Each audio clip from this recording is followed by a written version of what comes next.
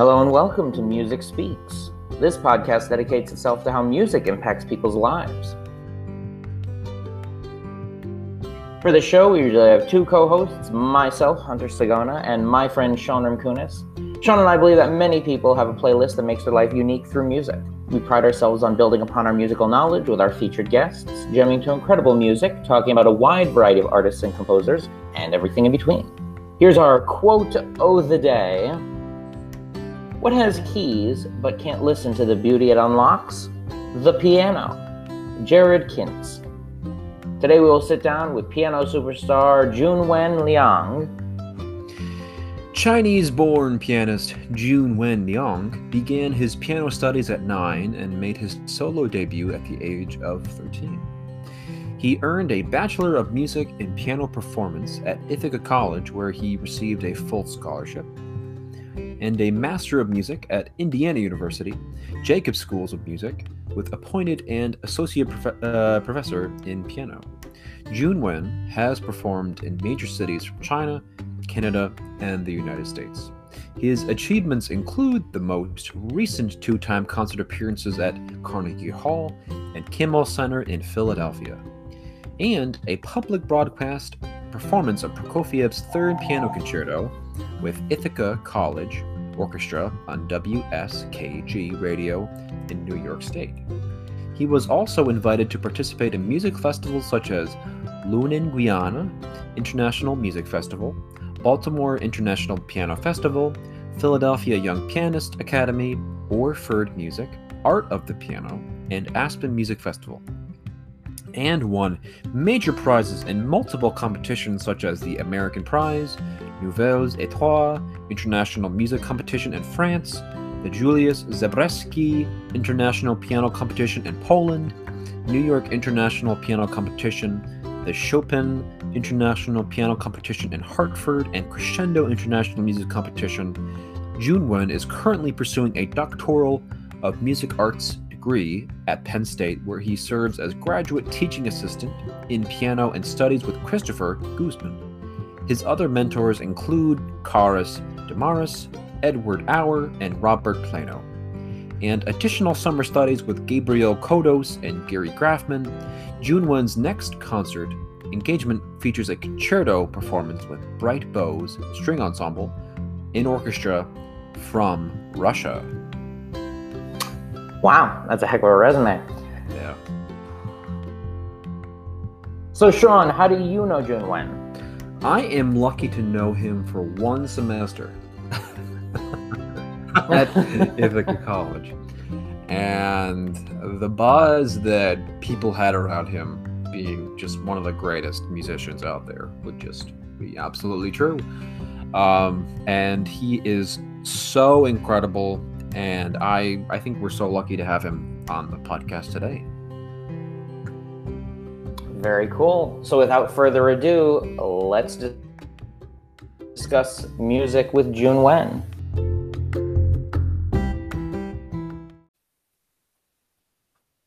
All right, Junwen, thank you so much for being here today.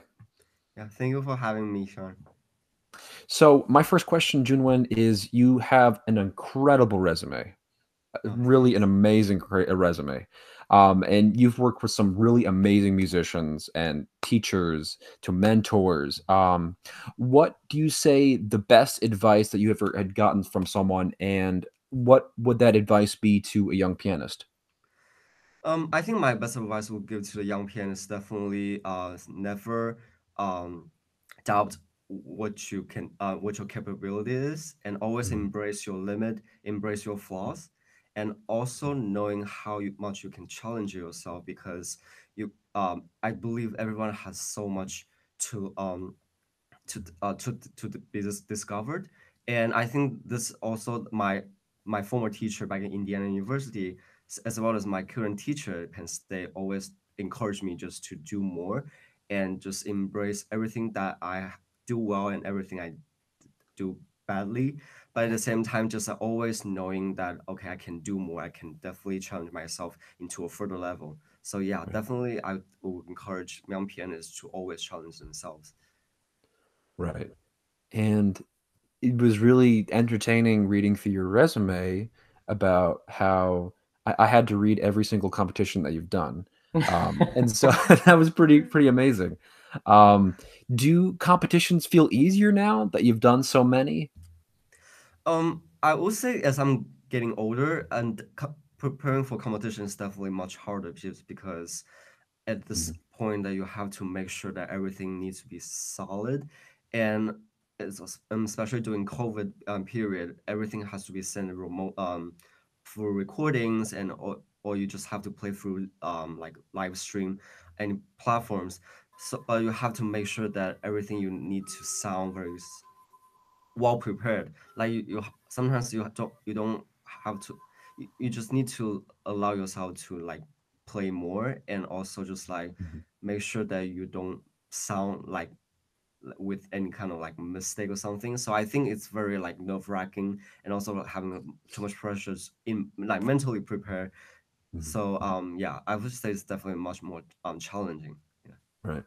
Do you get more anxious performing live or performing virtually that you have to record something? I think it's kind of a different level of feeling anxious Mhm, of comparing to performing live or and virtually. I would say I will feel much more anxious performing live just because I tend to get very mhm, extremely nervous on stage. It's also especially if you have like bunch of well-known judges just sitting in the audience and they're just trying to listen to everything that you can prepare for them. So definitely mhm, yes, but I think there's another level of feeling anxious within like preparing virtually. It's that like you always think about whether if the network is working well or whether if you have good facility to record things you prepare for. So you just have to make sure that everything needs to go through mhm. smoothly without having any kind of like technical issue. So yeah, definitely I would say just it definitely feel anxious in both ways. Right. Cool. Yeah. I honestly feel more anxious recording because I feel like when I'm playing, I always feel like I need to nitpick what I'm doing. But in performances, I don't feel like I have to do that so much. Mhm. So maybe while you're playing, do you feel like you're less nitpicky when you're recording, or do you feel more nitpicky after you watch something?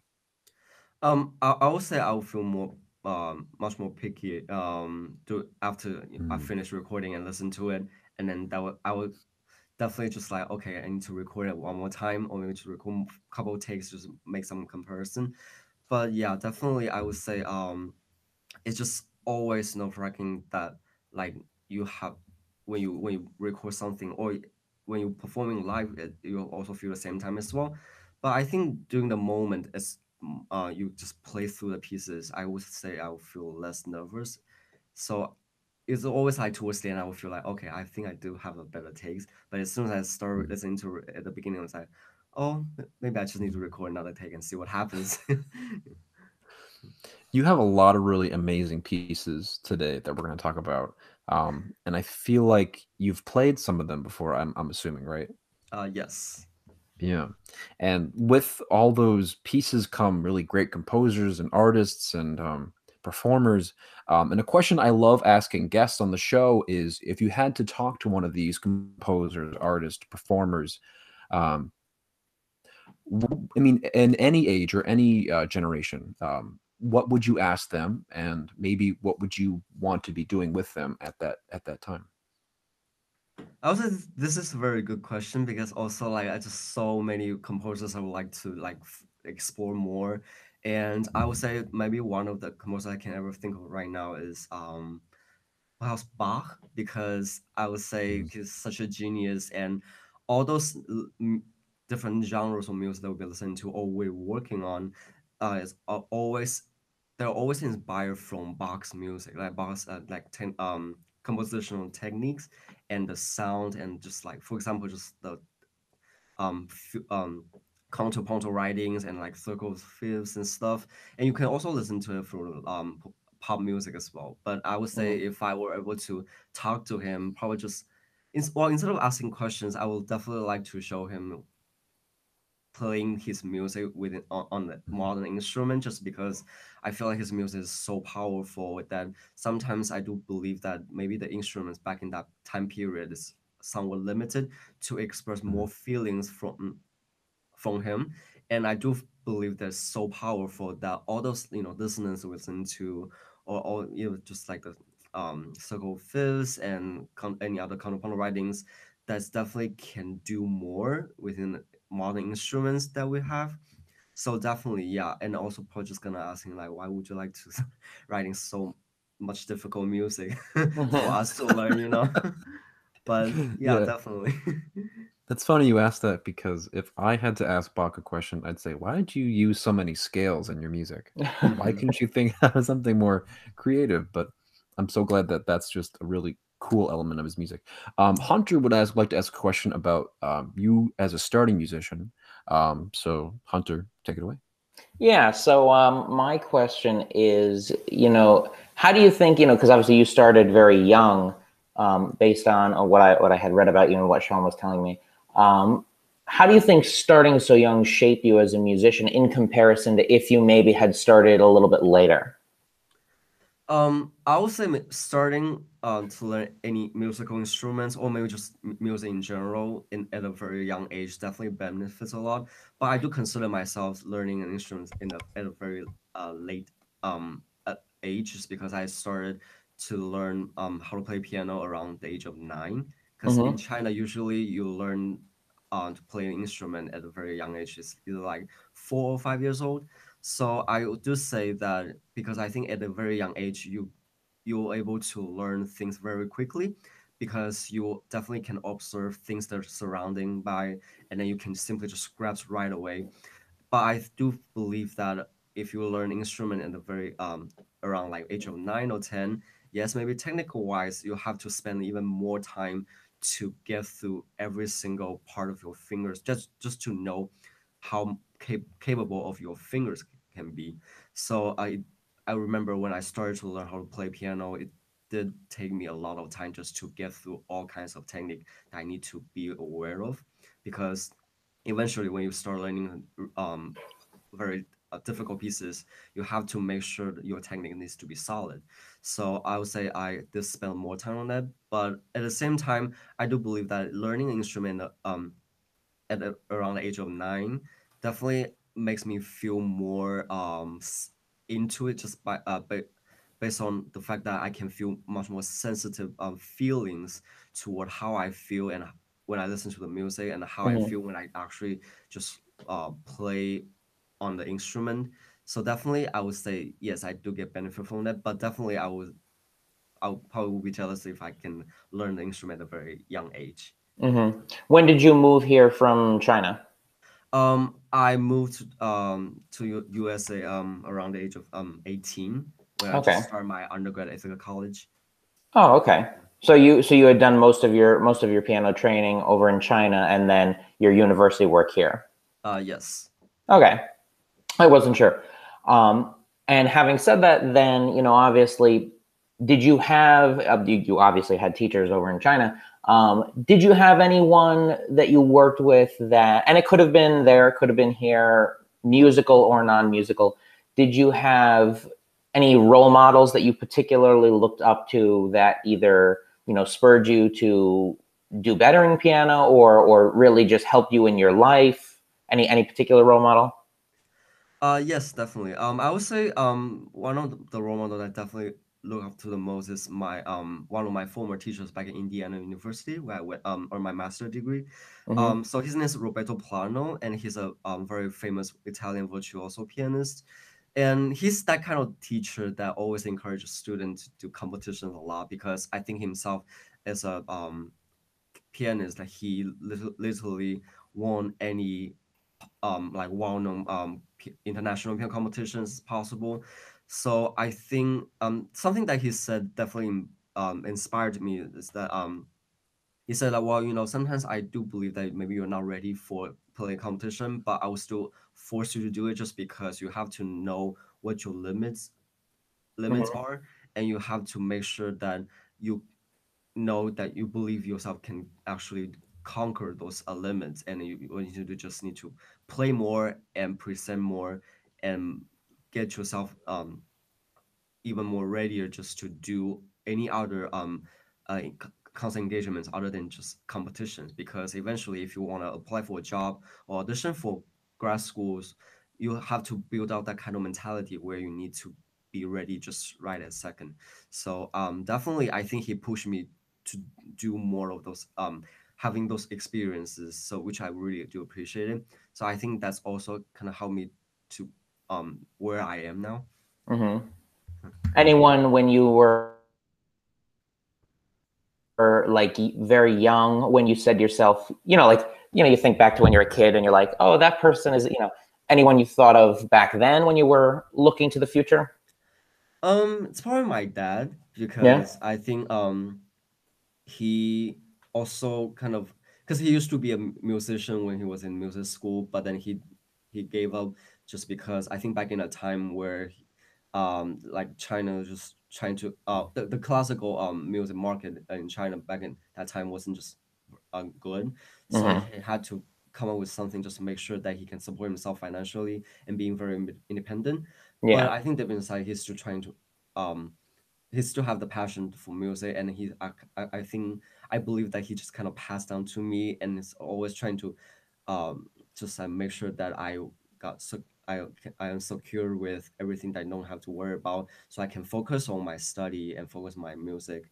And he's always the one who will send me to different teachers to take lessons, whether in um my local teachers, or maybe just go travel to different cities in China just to like get different kinds of experiences. Like he always the one who would accompany me. So Hmm. definitely.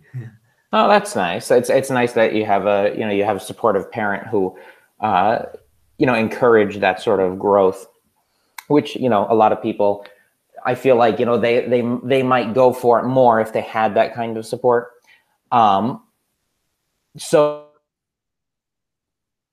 then my last question for you is, obviously, this is something you've been working at a while now. And what do you see yourself doing, hopefully, for the rest of your very long career? Um, do you see yourself continuing to perform as you get older, teaching, conducting? Where do you see yourself going? I do see myself having a career as a performer, that I can I can be able to travel around the world and then just perform a lot. It's Hmm. definitely my long term like a goal.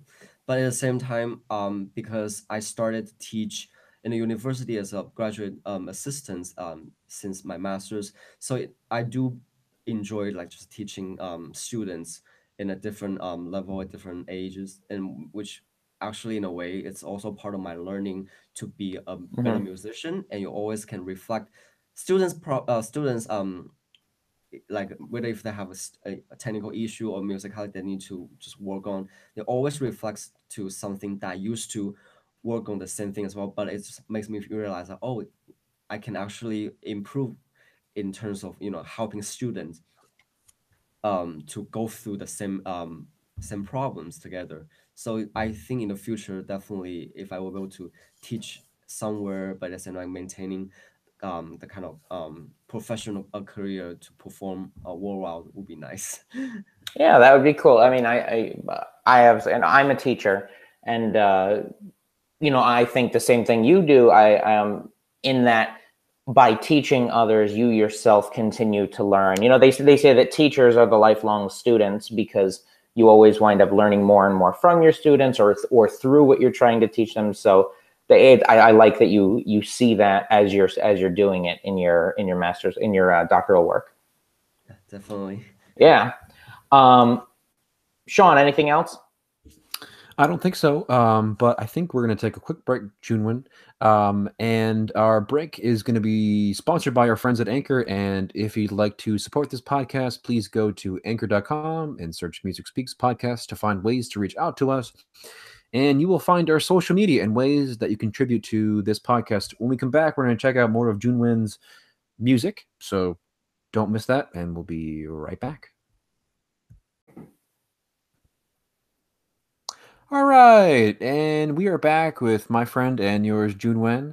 And Junwen, the first song that you gave us is of Mozart's Piano Sonata Number 10 in C major, which was composed in 1782. The are three movements: Allegro moderato, Andante cantabile, and Allegretto. And I feel like I'm assuming that you've played this before. I w- I haven't really played this piece technically, but I used to learn the notes when I was at a very young age, because this piece is such a standard piece that everyone wants to learn and everyone knows. So yeah, definitely. I think back in the time I was just like so into it, I was just trying to learn notes. But it's kind of sad that I didn't really get to perform this piece because I just didn't really have time. Yeah. Right. And it's interesting that this piece is just kind of very classic Mozart, um, and very smooth. However, the one thing that kind of was striking to me was just right at the end where it feels like there's a wrong note where there's an A flat that just kind of pops out right at the end of the piece. What is your impression of that or your makeup of what he's trying to go for? Yes, I do believe that there's such a surprise where Mozart just put some kind of random notes, but it's Yeah. technically not really, just because I think maybe he's trying to break through that kind of stereotype where you only need to hear 5 1 5 1, or just that kind of typical um cadential moment. But I think when you actually have that kind of surprising notes, which is actually part of a like diminished chord, where it's always part of like a dominant function. So in a way, sometimes Mozart would like to just substitute that kind of with that kind of harmony, instead of just having audience to figure out, okay, so this is a typical Mozart, so let me just add something different so I can just spice it up and have people to get attention to listen to this piece, you know. Right. And I think something interesting that he does in this second movement, which I think is stylistically beautiful, very slow, in Mhm. F major. Um, I feel like it's really interesting because let me ask you a question. Would you rather play beautifully in major or play beautifully in minor? Because I feel like that's kind of a good discussion to talk about because people sometimes enjoy playing in minor because it's more emotional and raw. And then when Mhm. people play in major, they feel like you're able to sort of play with expectations. What is Mhm. your experience with that? And what do you rather like to play in? I definitely enjoy playing either just play beautifully in either major or minors, but I do believe that just because in terms of sonority, like you hear major keys can be a very happy, bright, and warm, any kinds of positive feelings, but I do believe there's certain perspective of feeling like sad, or maybe sometimes you can replace um those kind of feelings into a major keys. Like also, sometimes we can actually play major keys by expressing that kind of feelings, just because sometimes composers don't want you to really expect what his music should be sounding like. So rather than just having like, okay, I'm setting a minor key because it's feeling sad, or I'm feeling a little bit sorrow, so I'm just trying to make sure that I can write as expressive as possible. But sometimes, just composer like Mozart, it doesn't have to. He doesn't have to be like that obvious, like very um obvious to figure out. Just like, okay, that sounds like typical Mozart. But I think his major keys in a slow tempo, where you can sense a lot of different feelings in terms of like sentimental in a way. For example, so I would say the second movement makes me feel like kind of like homesick, or just very sentimental, that you just want to express all those good feelings, good memories you have, but sometimes it's not like you actually experience that kind of feelings, but you just kind of miss it, just because at the moment you feel like in a different kind of like sentimental vibe. Right. And I really enjoyed this piece, and I feel like the way you described it being a good starting piece for a young pianist, I think is a really great way to describe this piece. And I think it's also really beautiful that he did a really great job with stylistically and writing a lot of really good material for this Yes. piece. So thank you for sharing that with me. I'm going to pass the baton over to Hunter because Hunter's going to take over with some Chopin. Awesome. Sure. So Chopin is your second piece, specifically the Mazurka in C sharp minor, which is his Opus 30, number 4, which was composed in 1837. And he wrote a lot of mazurkas. So, you know what?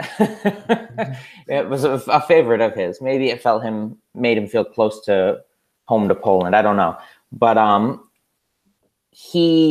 because he wrote so many, why does this particular one stand out to you?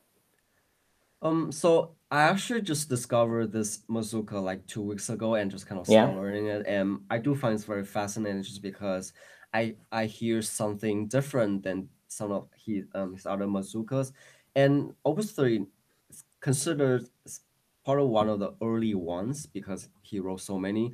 And I worked on one of his Opus 59, the complete set of mazurkas, and you definitely can sense something different within different time period that he wrote those pieces.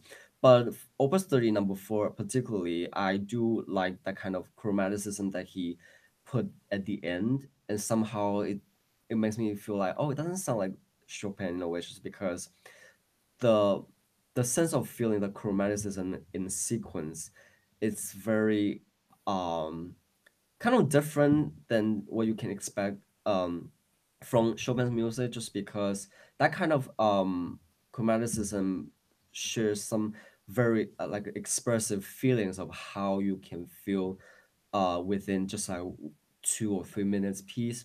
And then before that you have um a session where you feel the mysterious moment that you just kind of play through and dance through it, because mazurka is definitely like not like waltz where mazurka only emphasis on the second and third beat.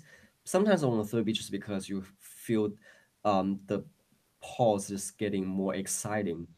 Mm-hmm. But I think that particular the C sharp minor one definitely makes me feel like you sense that kind of excitement at the very beginning, but the more you play through that, you just start feeling, oh, wow, this is something that I can even express more of myself with different kind of personal feelings. Mm-hmm. Which I do believe. I think, like as I mentioned, I think this one particularly is very personal for me, and I can discover more even just within like clear form and under like 3 minutes. Mm-hmm. And you know what you said was interesting. So I want to just expand on that real quick. Is uh, you said that the chromaticism at the end, it almost doesn't feel like Chopin. So to you, what does Chopin feel like? What's something that's characteristic of him? I think Chopin's music always has that kind of feeling proud of himself as being a Polish composer, and Mm-hmm. also maybe back in the history where there's like there's always the war and just trying to fight for the justice where Mm-hmm. you need to write music to stand out of your nationality. Yeah. And I think this for all the Chopin pieces I play, you definitely can sense that kind of vibe from him.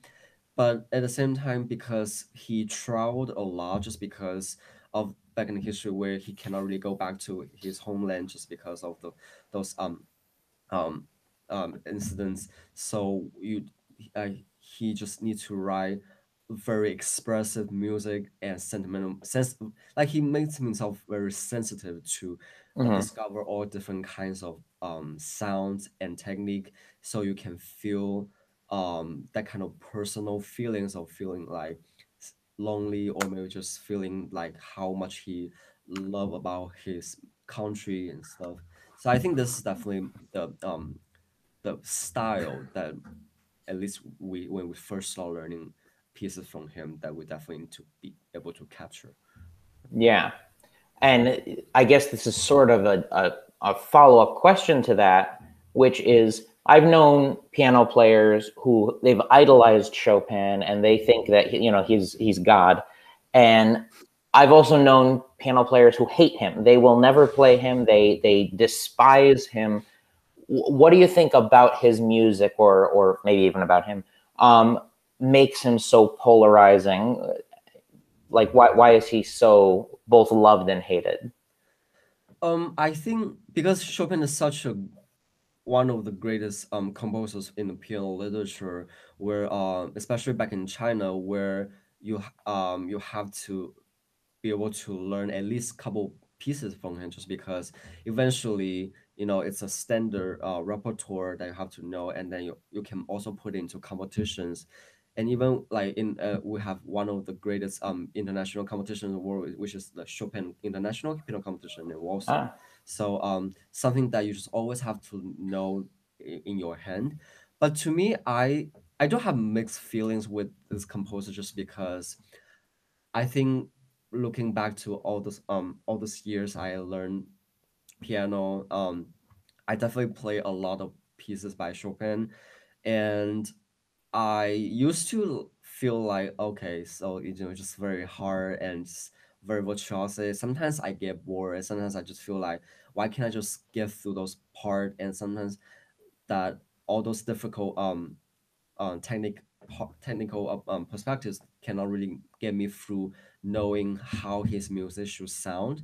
mm-hmm, So I definitely was like feeling frustrated through it. But as I'm getting as I'm getting older, I do believe that you can share your personal feelings with his music, just because sometimes even just little details, little rhythmic patterns, where you can sense that, oh, he put those notes in within those rhythms, definitely comes with the reason that he needs to feel certain feelings, where you just have to be able to embrace it, and you have to be able to just like feel what you feel, instead of just like learning notes and remember how the harmonic progression should be. So I would say yes. I think Chopin is definitely still my favorite composer, and I definitely can understand why pianists don't like him, just because, first of all, maybe just the complexity of the technique and the harmony, and then maybe just eventually when you learn most of the Chopin pieces, you kind of get tired, just because sometimes people can consider his music would sound pretty much similar, even though you mm-hmm, have um different character pieces or different genres, like sonatas, etudes, mazurkas, waltz, and polonaises, mostly just dance music. So people can maybe get somewhat tired of the kind of feeling appreciated into just listening to his music, and then mm-hmm. rather just working on somebody else's music, definitely. Yeah. I mean, I just, I was curious to get the opinion of a pianist, another pianist who was obviously familiar with his work. Very cool. And speaking of pianists, we're going to jump about 50 years, and Sean is going to talk about some Ravel. That's right. We're going to talk about some Ravel Mother Goose Suite, composed around the time period of 1908 to 1910. And there are four movements in this work, sort of describing different, I believe, sort of talks about different fairy tales and talks about different kinds of things that are going on at that time. Um, Yes. uh, so, a quick side note: Hunter loves this piece. He wanted me to say that right off the bat. He's really happy. He's sad that I did not Nice. give him this piece to talk about. Um, but this is such a unique piece. I actually have never heard it before, which is really You're interesting. kidding. I know it's blasphemous. I know. That is. What brought you to this piece, Junwen? So I first knew about this piece is I think back in high school, where I watched videos that played by one of the greatest pianists in the world, Martha Argerich, Mm-hmm, and one of leading Chinese pianist Lang Lang. So they both performed at the Verbier festival in Switzerland. So I think that was the first time I got introduced with this piece, and knowing the sound can be different within one piano, because this piece is was originally written for one piano with two people, so piano four hands. And then I think he decided to orchestrate the entire piece to orchestra, which was also sound very cool. And I think the fact that Ravel just knows so well about how his music can be sounded within just the one different sonorities within one instrument, and you just can't imagine how much he dedicate his like ideas, his talent into works like that, and then you can let audience in to have the imagination of based on what it sounds and based on the storyline. And then last year, well, actually my first year of doctoral studies at Penn State, I learned to play this piece and perform with one of my colleagues. But I was supposed to play for one of my recitals, but because of COVID, just started right at that time, so my recital got canceled. But I was able to have one recordings for that, which I was very happy with that. But yeah, definitely, I think being able to perform this piece definitely got me more into Ravel's music. So this Right. is definitely one of my favorite pieces. Yeah. And it's really interesting that you mentioned between the two pianos and the orchestra because one of my favorite movements in this is the second movement Mm, where and I'm curious, I don't think I got a chance to listen to the two pianos, but I did listen to the orchestra version. Um, so and then there's a really great version in there's a part in the orchestral version in the second movement where you hear birds mhm. echoing in the hall. I'm wondering how does that translate to the piano? On a piano where you just need to play those grace notes in a higher register where you can still kind of mimicking that kind of bird sound. But it's I think the piano version is that the second the second pianist will just play all those chromatic scales, but then you'll hear that kind of clear melodic line somehow just got involved with the middle register. So Robert, I think this moment in the piano version is like you just be able to collaborate with pianists with other pianists within one piano where you just need to be able to play within different registers by just alternating around with the hands, and then you just need to mimicking the different sounds by having either a lower register or higher register to capture different kinds of dynamic with pedals, which is also very difficult because you need to have this other pianist to control the pedal, where the first pianist will actually just play with different kind of controls on fingers, which is very challenging. So both pianists will be needs both pianists need to be able to listen to each other very carefully in order just to make sure that you actually can sound as a one person play on one piano. Right. Yeah. And something else that's really cool about the piece that I really liked was the Beauty and the Beast movement, Mm-hmm. where you have this really elegant melody and then it turns into this really ugly sounding Yeah. melody. I thought that's just kind of funny. Um, and I guess quickly, you just want to get your take on it because it's not like the Disney movie, obviously. Um, but what do you think about it? um, I was I definitely was got amazed when I just when I first noticed there's a title and there's a storyline behind the scenes, where just like, it's about the Beauty and Beast and how these two characters get involved with the beautiful waltz, but at the same time you feel like there's some kind of dramatic moment Yeah. suddenly just kind of appears from nowhere, and it's kind of a little bit spooky in a way, but at the same time, you just need to make sure that because for the piano version, both pianists need to be able to um do the storytelling where both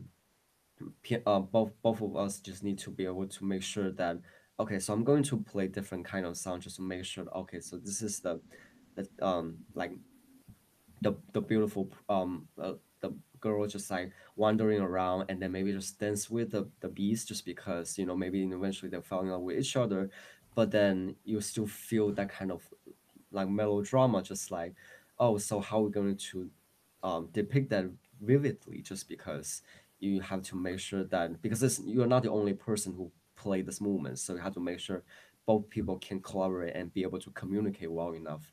So yeah. Yeah. This was such a surprising piece, and I'm so glad that you were able to share it with me. And now that I know about it, I'm definitely going to listen to it more. Um, and I think hopefully that's a good segue because then we're going to get to some more later work of Ravel, which is his piano concerto. So, Hunter, take it away. Yeah, so we have the piano concerto in G major, which is composed between 29 and 31. And, it's broken up into three movements: Allegremente, Adagio assai, and Presto. And, the first thing that struck me is like, the beginning has these really odd techniques that they use, like character techniques, makes it seem very off kilter at the beginning. Why do you think he would choose to start that way? I think it's kind of like a surprise just because I think Ravel is also very such a genius that he can know how to putting orchestra so well with Mhm. different kinds of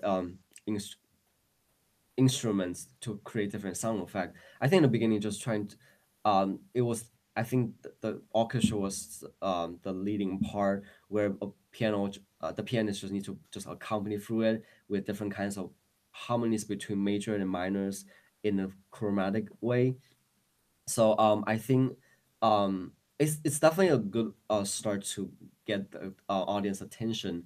We just see how he wants the pianist and orchestra to collaborate with one another. Mm-hmm. Yeah, I agree. And, I even, and in my notes here, I had, um, he's really good at going from not a lot of sound to he inserts these like orchestral swells that come in and then they die out again and then they come back in and they die out again.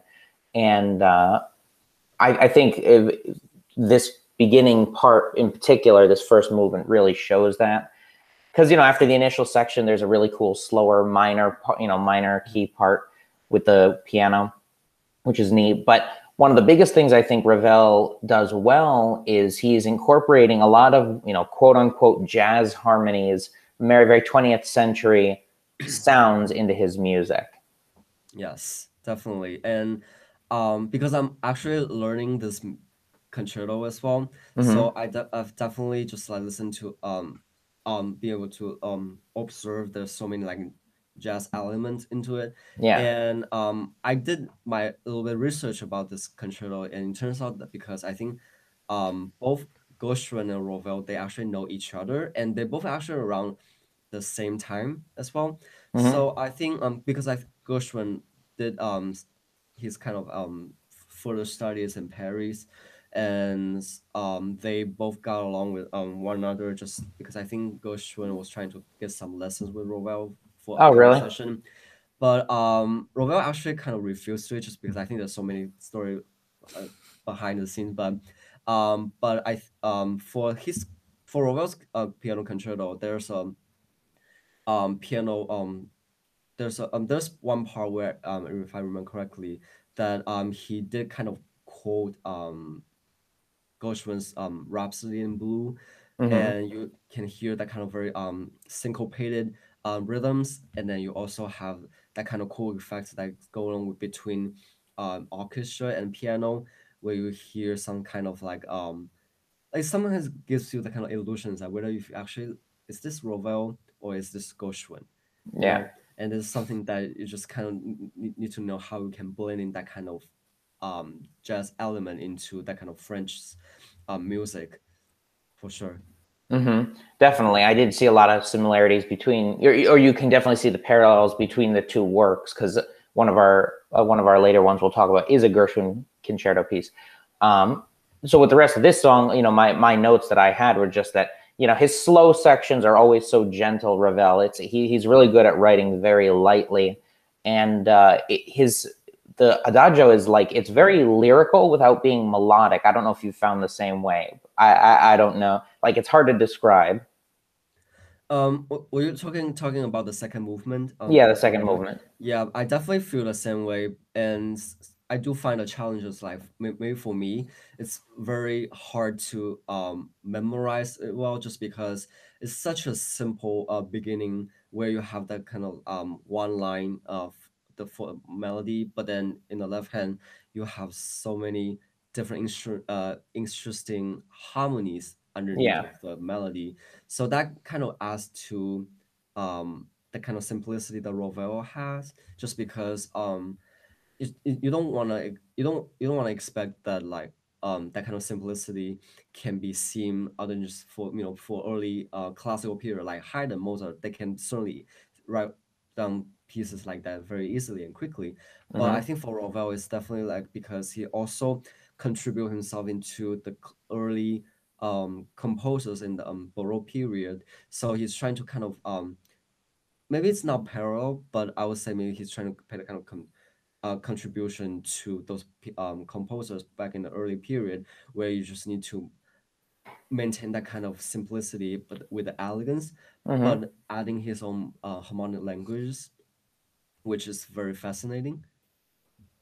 Yes, very much so. I completely agree with you. And then getting to the third movement, how I was getting agita just like watching the performer play this piece. How hard is the presto section? Um, it's a good question. So I think I would say the third movement's very virtuosic because it's more like staccato, and where pianists just freely just show off them for themselves. I would say it's definitely difficult, but not quite difficult as the first movement, just because Really? for the first movement you have to be able to get involved with knowing what the orchestral part is, and then Mm-hmm. have to be able to blend in with the kind of orchestral sound because you need to make sure it's in the entirety is not just about piano, it's actually Right. piano and orchestra. But I think the third movements kind of take away for piano just because you can just focus more on yourself just because you have the kind of staccato like virtuoso passages. Even though I think the third movements definitely has certain parts where for for orchestra where there's I remember there's some one session where the bassoonist needs to be able to play fast and very clear sound, so then piano can take away with the same motive, which is also kind of challenging. But still, I do feel like it's just a free time for free moment for pianists where you just kind of express yourself more. Mm-hmm. Yeah, I was curious. Being a very limited pianist, I wouldn't know to think of that, but it makes sense that the balance of the first movement would make it more difficult. Um, so sticking in the same time period with a colleague of Ravel's, I know Sean would like to ask you about some Debussy. That's right. And I'm not sure if they ever got along, Debussy and Ravel. No, I don't think they did. I don't think they did. But this is a really cool piece, Junwen, which is Debussy's La Plus que Lente. The translation of this piece is more than slow, which I think is Yes. really interesting to name a piece more than slow.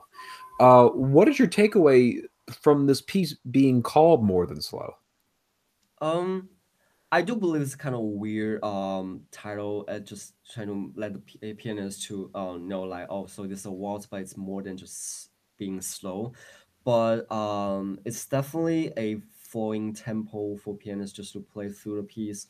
But more than slow to me is the feeling that you don't want to lock yourself into a very slow tempo to play everything squarely, even though it's waltz, it's triple Mhm. meter.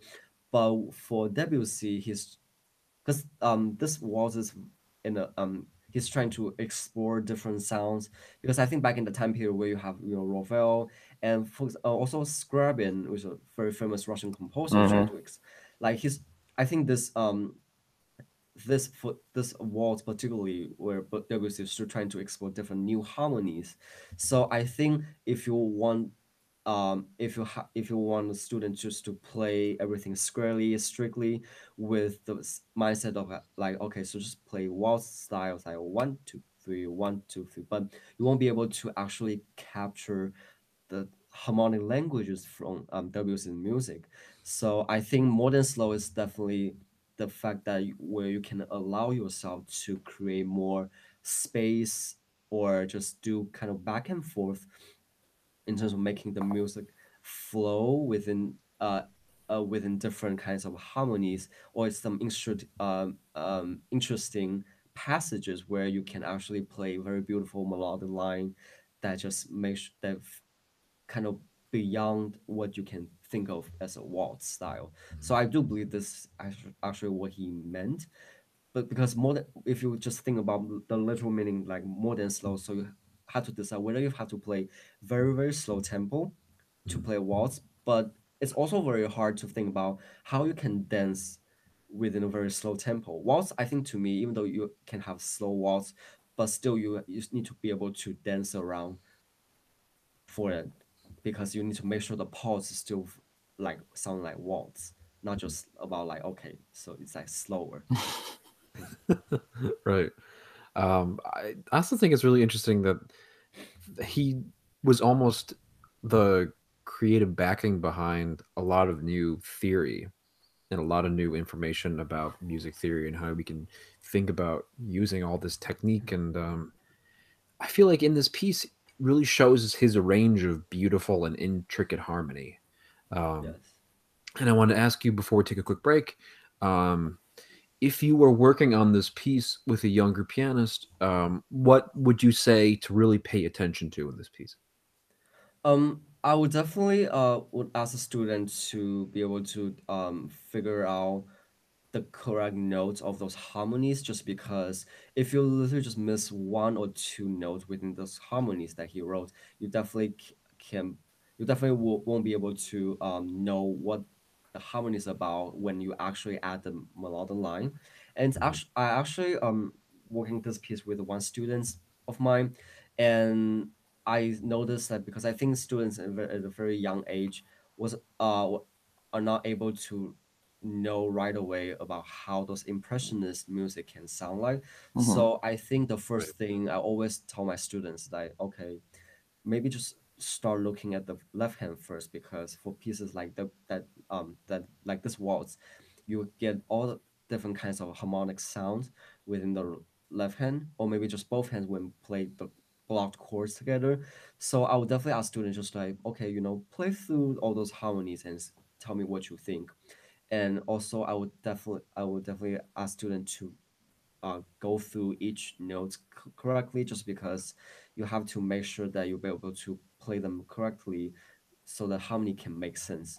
So I think that's definitely the start to Mhm. let students know, okay, so this is what you need to be aware of when you actually learn a piece of music from impressions period. Right. Yeah, this piece is beautiful, gorgeous, intense, and I love it really so much. moving. Yeah, awesome. June, we're going to take another quick break. Sponsored again by our friends at Anchor. And if you'd like to follow us on social media, we are on Twitter, Instagram, Facebook, TikTok, and YouTube. On Twitter, we are at Music Speaks _ pod. Instagram, we are Music Speaks _ podcast. On Facebook, we are Music Speaks podcast. On TikTok, we are at Music Speaks _ podcast. And on YouTube, we are Music Speaks podcast. We have 5 more songs to get through, and we're going to keep talking to Junwen about them, and we'll be right back.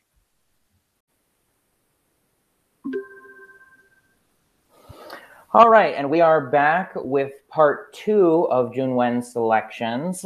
And the first one we have right after the break here is Prokofiev's Music for Children. And Prokofiev,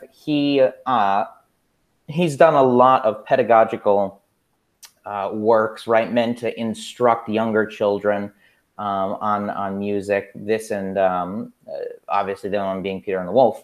And with this one, it's split up into so many movements, which for those who don't know, the Music for Children is split into Morning, Promenade, A Little Story, Tarantella, Regret, Waltz, March of the Grasshoppers, The Rain and Rainbow, Playing Tag, March, Evening, and The Moon Strolls in the Meadow.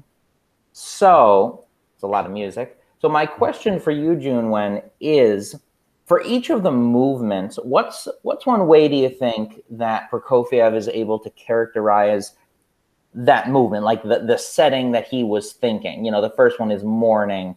How does he characterize morning? Do you think there's any particular technique that stands out? um I would say Prokofiev did a lot of kind of weird thing into his composition, just because it literally all this little pieces remind me of other his gigantic works. And sometimes I feel like the way he approaches with different storylines and tellings is always because based on how he line up with the register. So I Mm-hmm. think at the beginning, when you hear the beginning of the morning, when you hear the little it starts with lower register on the C major, but then it also goes up to the higher register, where I feel like it's kind of like a sunrise moment where you Mm-hmm. start seeing, feeling the nature, and then you also start having some other motive where you have the in where you see those notes in the middle register. I think that's where you will feel like, okay, the morning routine start to happen. And I would say Opus 65 is one of his best pieces that shows Prokofiev's happiness, because the background story about this work is that he was spending his summer time with his children, Oh. and he was just enjoying the moment where when he just watched his children just play around in the backyard. Let's play football, and then he would just like join them, just play together, and then he just decided to roll a little pieces for them as well. And it's actually the only piano pieces for intermediate level that he wrote. Really? Yes. So all of his stuff is for more advanced? Yes, because he wrote so many virtuoso pieces like piano sonatas and piano concertos, which actually I performed the Prokofiev the third piano concerto back in Ithaca College. So Mm-hmm. when I started learning that piece, I was like, wow, oh man, this is terribly difficult, but it was definitely fun because I can definitely see all those iconic moments from him. Mm-hmm. And have you played the his music for children? Yes, I actually did a presentation last fall for my pedagogy seminar. So that's how I know about the background story, and then just a little bit the analytical for each pieces. Mm-hmm.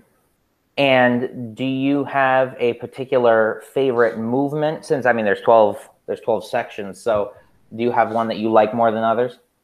Yes, I like the number 11. It's called Evening, Mm-hmm. because I would say this is probably the most quietest moment that you can actually listen to from Prokofiev, Yeah. and it's very storytelling, and it's more like very dreamy, and it reminds me of like pieces by Schumann in a way, that because you hear Oh yeah. very diatonic moments from Prokofiev, which is kind of rare, just because you always hear lots of dissonance and a lot of Yeah. kind of octave displacement, where you also see, even with simple melody, that you can hear the notes in a different register, which is kind of strange. But this one particularly, you only just hear simple melody and simple accompaniment, which is very special to me. Mm-hmm. And do you know? I mean, I probably could have looked this up, but do you know? Have they orchestrated his music for little children, or is it always a piano piece? Yeah, actually, he arranged it for orchestra, but Mm-hmm. with selected movements, Ah. which, if I remember correctly, and it's probably just morning, the promenade and waltz, and evening, and the moon shows in the middle, because I think this is probably also a proper way to orchestra for the instruments because of the register, and he actually did reverse order, Oh, so really? it's kind of like mixed up with the order in comparison with the piano version, which is very interesting. But I think there's Yeah. no particular reason that he did that, but it just kind of felt like doing this, so it's kind of put on into a work. Mm-hmm. Interesting. You never know what's going through the composer's mind while they're working, and then when they go back and they look at their work and they want to make changes. Oh, excuse me. Oh, why I'm yawning. I don't sleep well. Too many things racing around in my brain. Um, it's funny when the composers go back and look at their own work. Um, you never know if they're happy with it or they want to make changes, or if they're going to do something like orchestrate. Do they decide then, right, I should reverse the order, or it works better reversed based on how it sounds with a full orchestra? Yeah, So you never know. absolutely. All right. And with that, we will move on. Oh, I didn't even see that this was number 7, but Sean would like to stick with the Russian and go to Kapustin. That's right. And this next piece is called the Kapustin Variations, Opus 41, and composed in the year 1984. Junwen, he passed away in 2020. Yeah, that's very unfortunate to know because he's such a one of the greatest composers in living period. But for some reason, like it's just we're always shocking. I feel like the past years just always see all those famous musician composers like knowing the fact that like that they passed away in especially last year during the COVID period. It's very saddening, but at the same time, just yeah. Yeah. It's so strange. I was going to tell you, I sort of bumped into his music accidentally, Oh, which, really? never really happened. And then I got to listen to his 24 Preludes. Nice. And one of my favorite movements is the second one in A minor, where it's sort of bumpy and it's playful, and then right at the end he just kind of it just twinkles out of nowhere, and it's so beautiful. His writing is so good. Hunter, I'm not sure if you got a chance to listen to this one. This one, crazy good. Yeah, not this one I haven't listened to, but I the set of pieces that you were talking about, the 24, I know that one, and they are very good. Very good. Yeah, I really enjoyed this one all over. And I wanted to mention to you, Junwen, the one word that I have about this piece is damn. Oh. Damn is it good. It's so much fun. Have you gotten to play it before? No, I haven't yet, but it's definitely one on my repertoire list. I'm going to learn probably like next year. Cool. Yeah, I too bad I can't play piano because this is what I would want to play. I want to backtrack because to the untrained eye, it looks pretty insane and crazy. And maybe to the trained eye, it also looks crazy and outrageous. Help me break this down. How do you start practicing something like this? Because I couldn't even imagine doing something like this. Yeah, I absolutely agree with you. Like it's with the train eye, you definitely feel like, wow, how can a composer write down music like this? With such a complicity, but also with so many fancy chords just happening in order just to have the fusion of the jazz music. I remember when I tried to actually just look through this piece, and I couldn't really get through like the first couple of bars just because you have to feel the rhythm, particularly even though the beginning you have both hands played in unison, but still you need to feel how you can sense the kind of jazzy rhythms, then also at the same time knowing that you have to make sure everything needs to be exactly on in time and very accurate. So this is very hard because I think Kapustin is such a composer where he did ask pianists to follow strictly with all the rhythms that he wrote, and instead of like feel like jazz music, which I believe that you always need to allow yourself to get the flow and just play along with the other fellow musicians.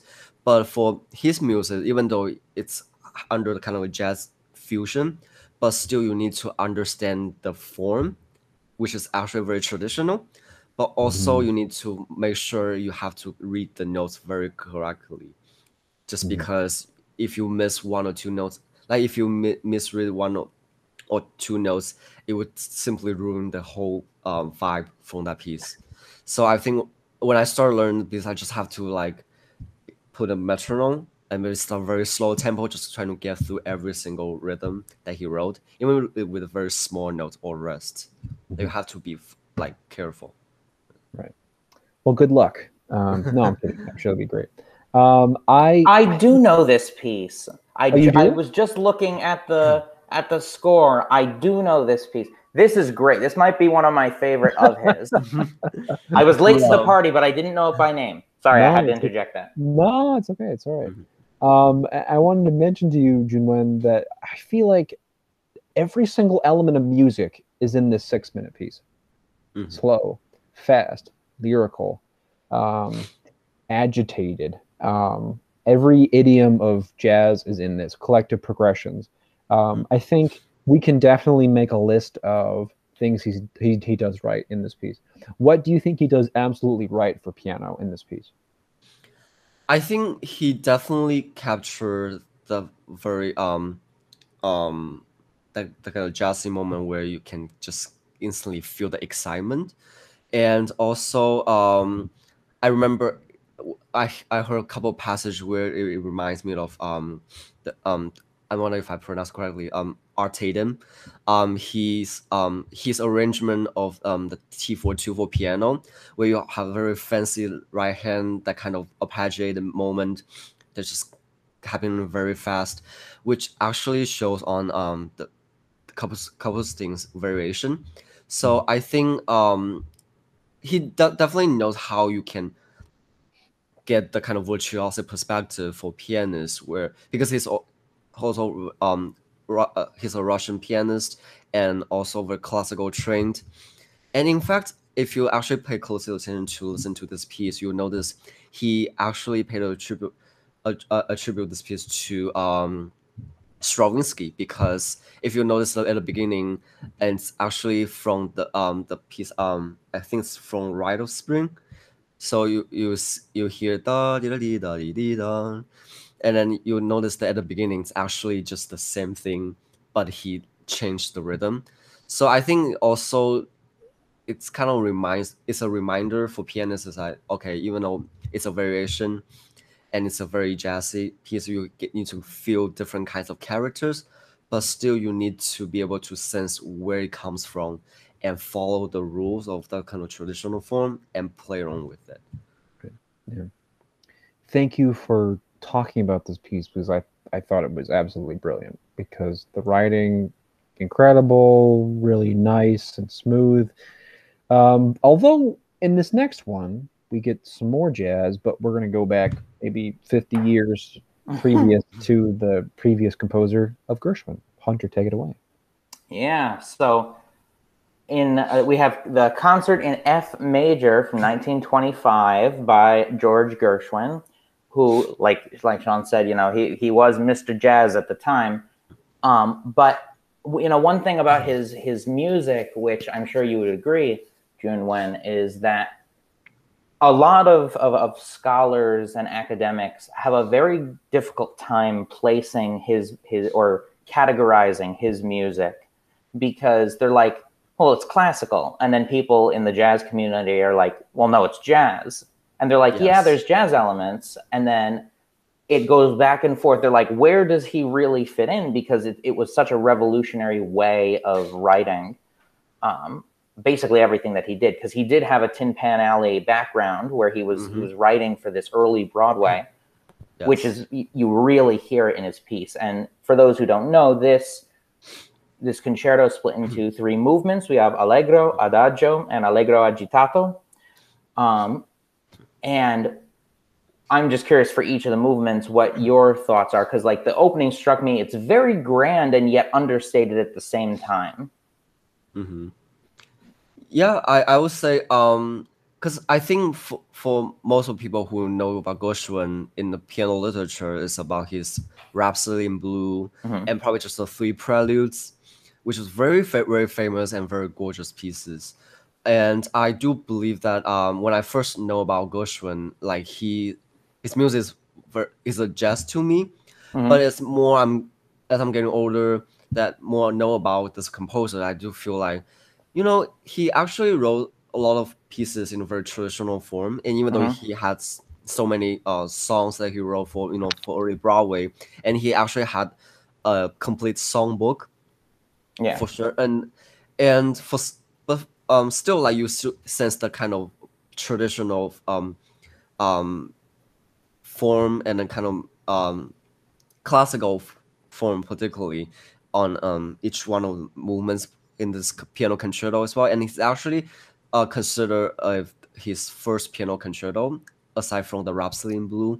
really. And I think maybe the reason that this piece is kind of underrated just because I think no one really considers it's a very typical Gershwin, just because you have all three traditional movements, and now we're in the 20th early like 19th 20th century, where you have also so many different kinds of music, different kinds of Yeah. genres happening around the same time.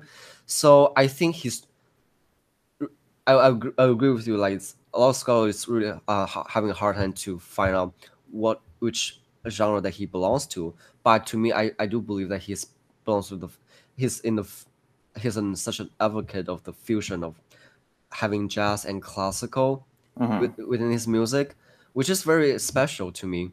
And if you also just listen to all three movements together, you hear you'll notice they have similar thematic materials coming through the entire three movements. Yeah. And I do believe that a lot of classical composers, and even with romantic composers, they will also do the same thing, which I feel like Gershwin's also feel himself belongs to that kind of category. Yeah. And he also has such well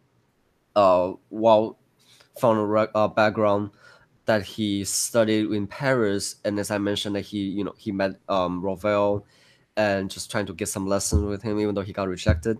But still, he studied with, I think he studied with Nadia Boulanger, which Okay. Yeah.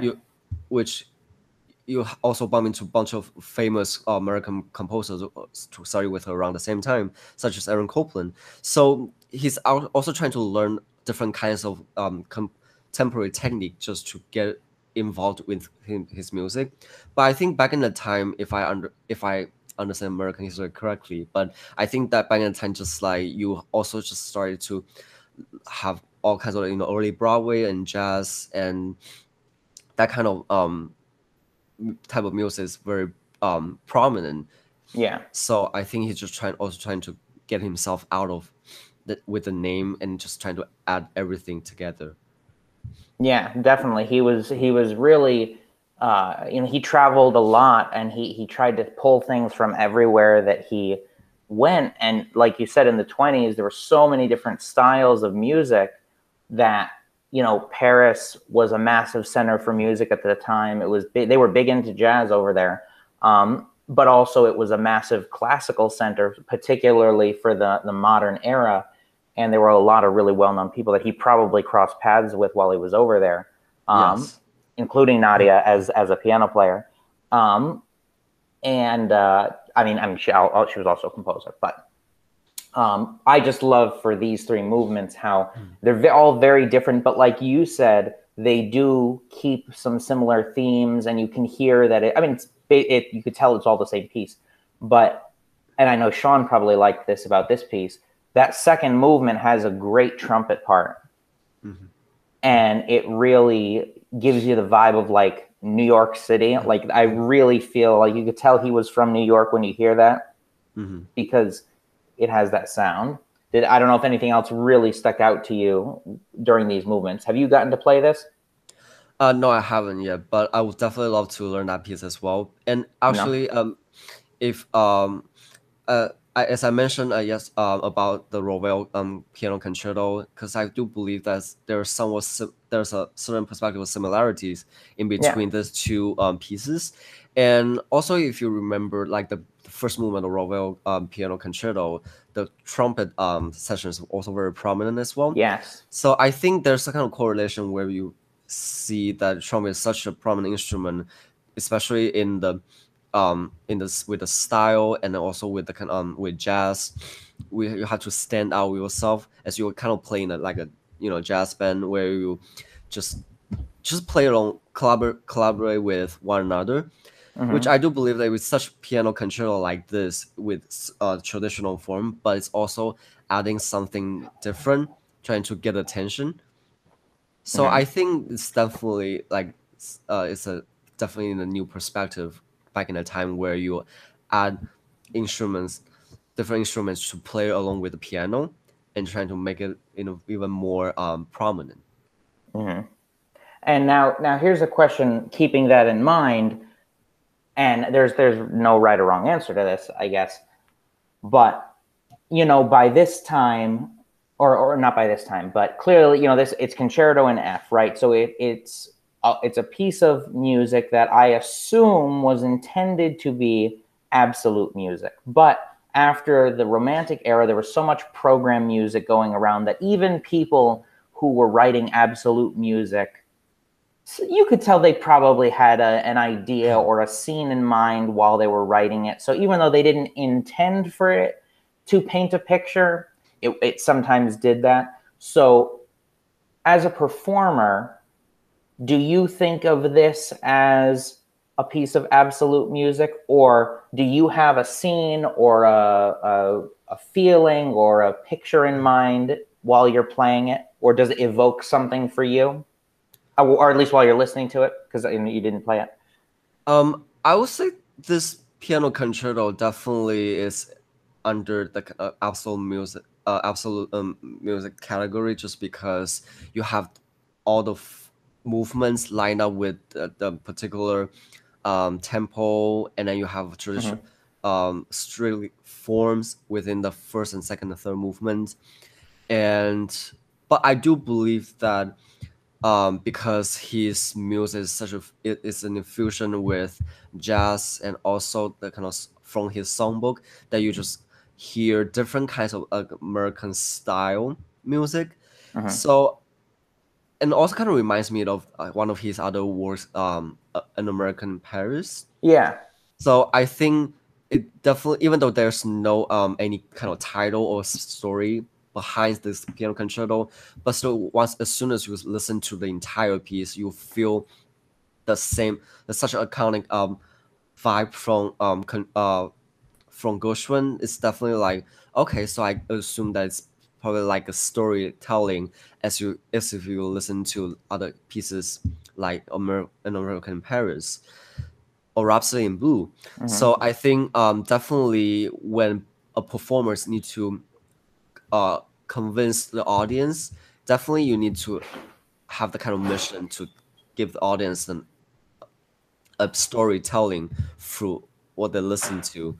But at the same time, you have to know how this piece is being structured, so then you'll be able to actually create even more storyline to the audience, which you can put. I would say you would definitely believe that based on the form, it's an absolute music, but as a performer, you need to convince the audience with that kind of program music mindset, to have the audience to convince that it's actually a storytelling within this piano concerto.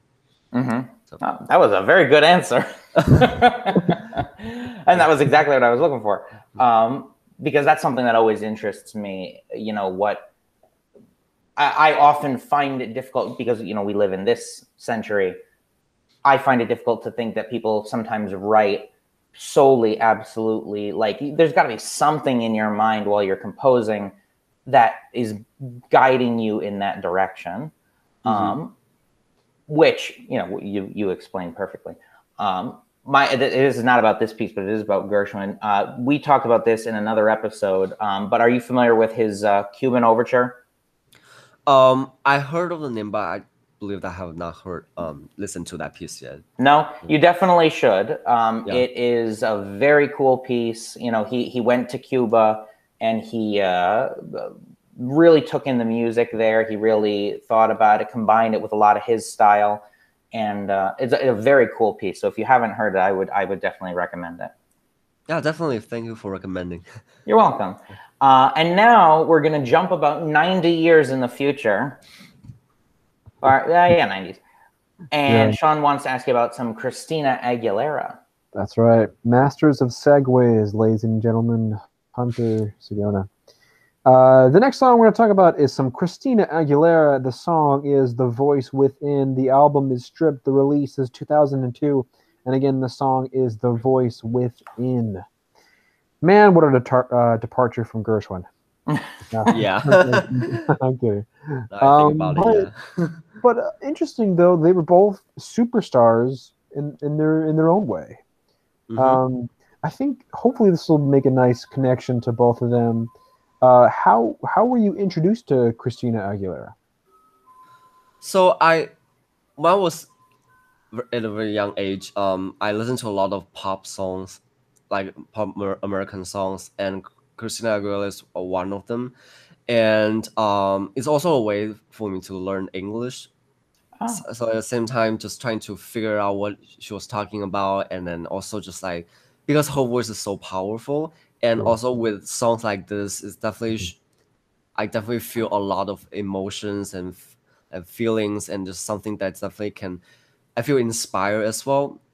So I think that's how I got introduced about her, and I just started listening to quite many of her songs. Right. Yeah. One of my favorite lyrics in the song is when there's no one else, look inside yourself, Mm-hmm. which sounds pretty profound. What do you make of that? So I personally think about is that because sometimes I think as a musician you don't really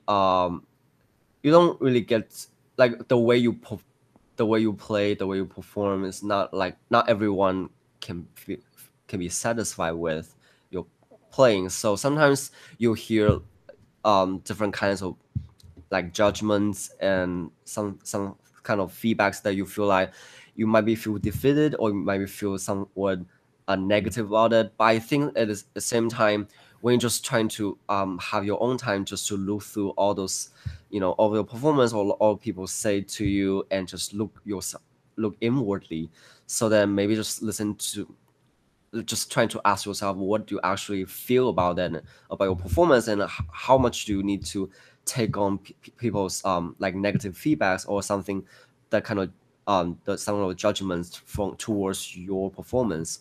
So I think when I listen to this song, it definitely makes me think of that.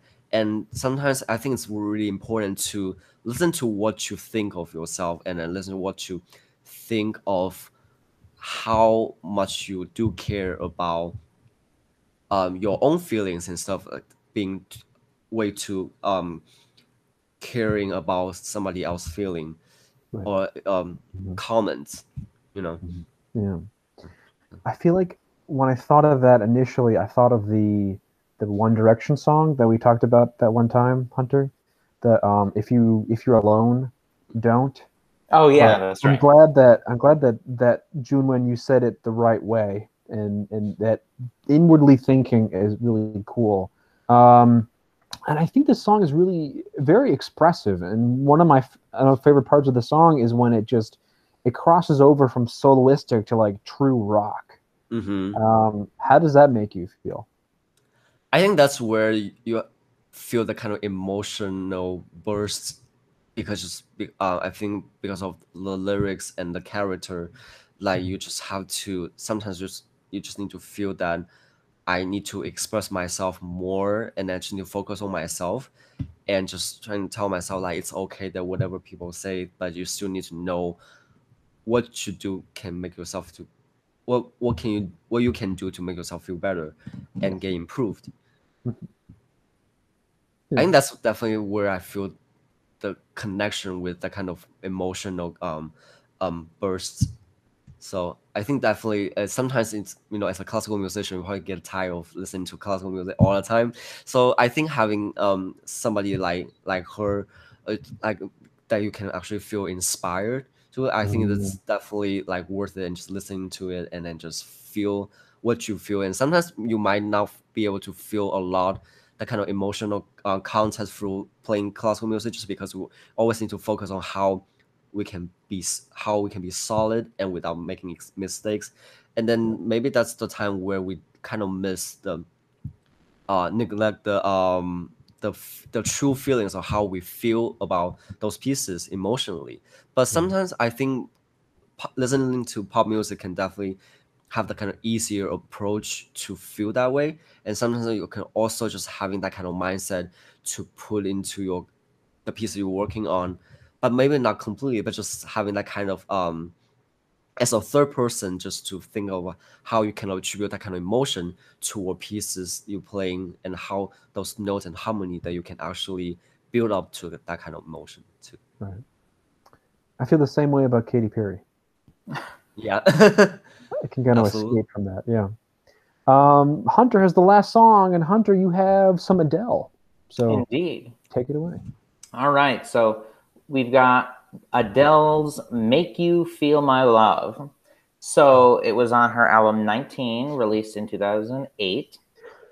And, the first thing that struck me, it's a very nice tonic ending chord progression. It's not particularly original, but it's very pleasant. You know what I mean? It's like you hear it and you're like, oh, that's nice, And I took a screenshot of the sheet music here. So we go from B flat chord to an F with an A to an A flat, E flat minor, B flat, C7, E flat with an F, and then B flat. And it's just you hear it and it's comfortable. You know what I mean? And that I think really contributes to the song, because you feel sort of relaxed listening to it.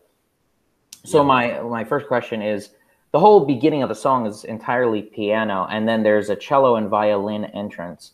And why do you think she chose, from an orchestrator standpoint, why do you think the writers wanted the cello and the violin to be the only other instruments in the song?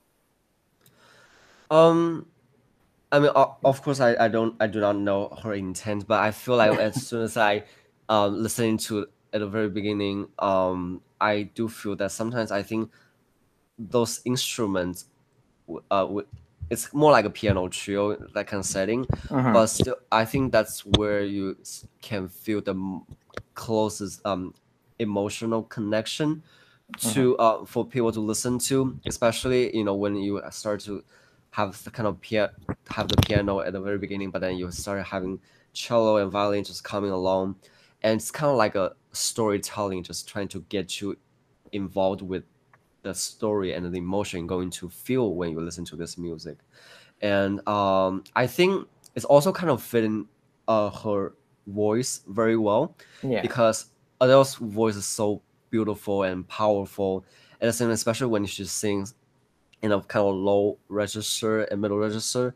And I think that's where you can actually she can blend in with those instruments, then actually make an ensemble, like it's like collaboration basically. It's not just about like, oh, I'm the singer, but the rest of the instruments just simply accompany me. But I think they just kind of work together into a, as I said, like storytelling, which I found is very beautiful for that song.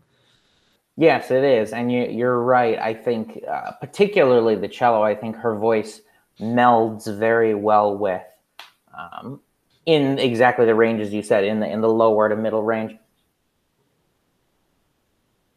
Yes, I think it works very well. Now, my other question is, this song was actually written by Bob Dylan, and are you a fan of his, or did you know this song through her rendition?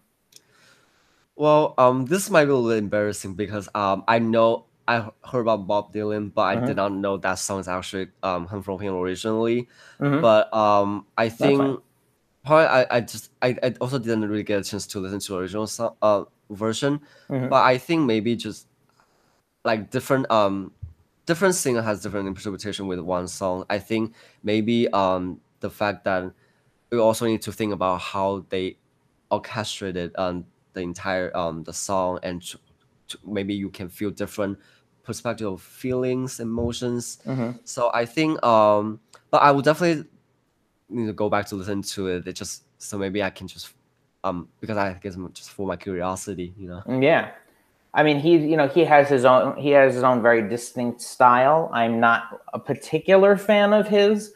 I have nothing against him, but I think I probably prefer Adele's version better. That's just me. But obviously, he is much beloved by many people. So clearly, he's got something working for him. And having said that, Adele herself is a very unique performer. And what's something that you think she does very well when she performs? I think unlike Christina Aguilera, I think Adele is such a wonderful performer who you actually can treat. This is more like a conversation. Like she just sing it, the lyrics, and sing the story to you, and just trying to have a conversation to build a connection with the audience.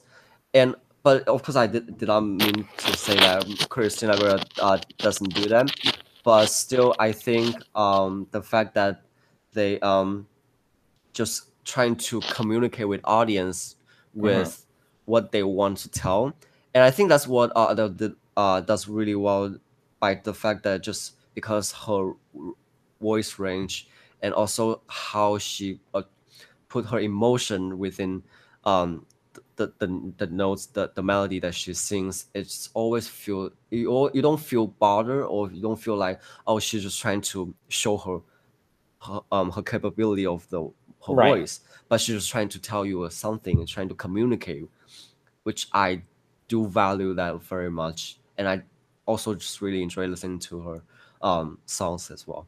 Yeah, I mean, some performers are much more what's the word I'm looking for?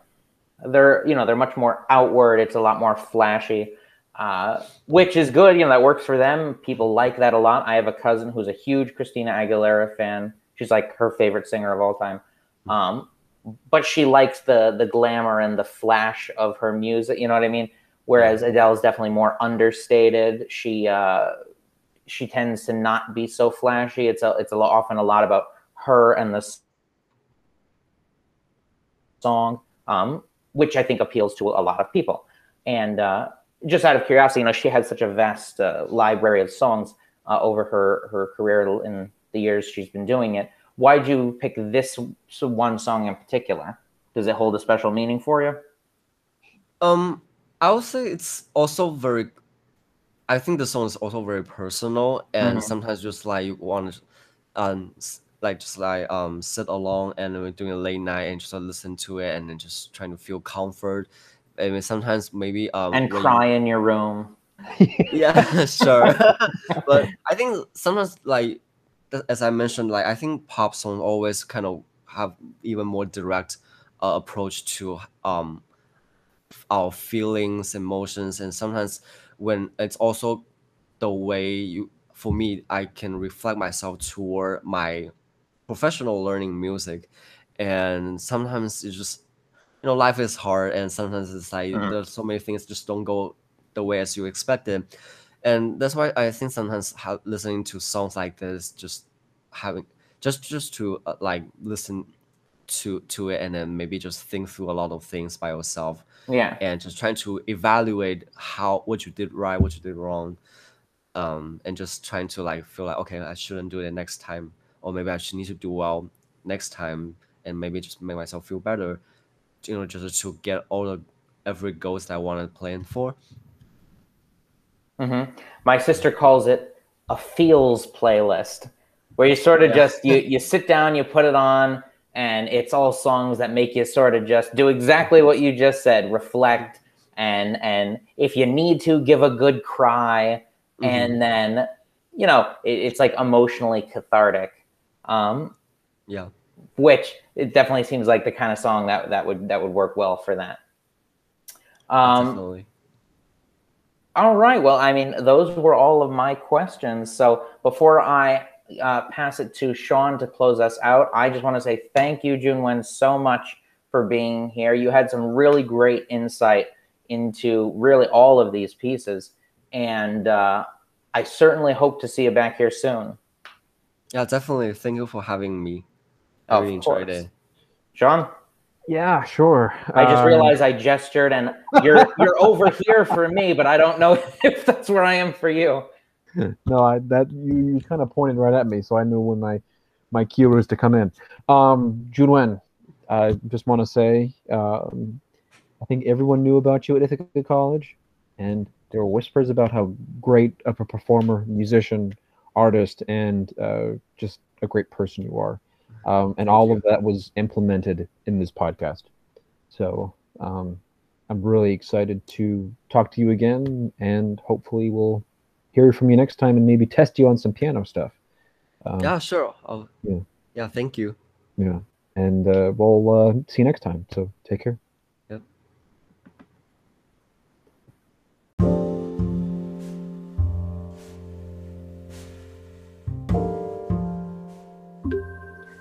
Thanks, Junwen. And next time we will talk about part 2 of our discussion of the musical Hair. My name is Sean Kunis, that guy with the white t-shirt and glasses. His name is Hunter Sagona. And we will see you next time, and keep listening to what you love.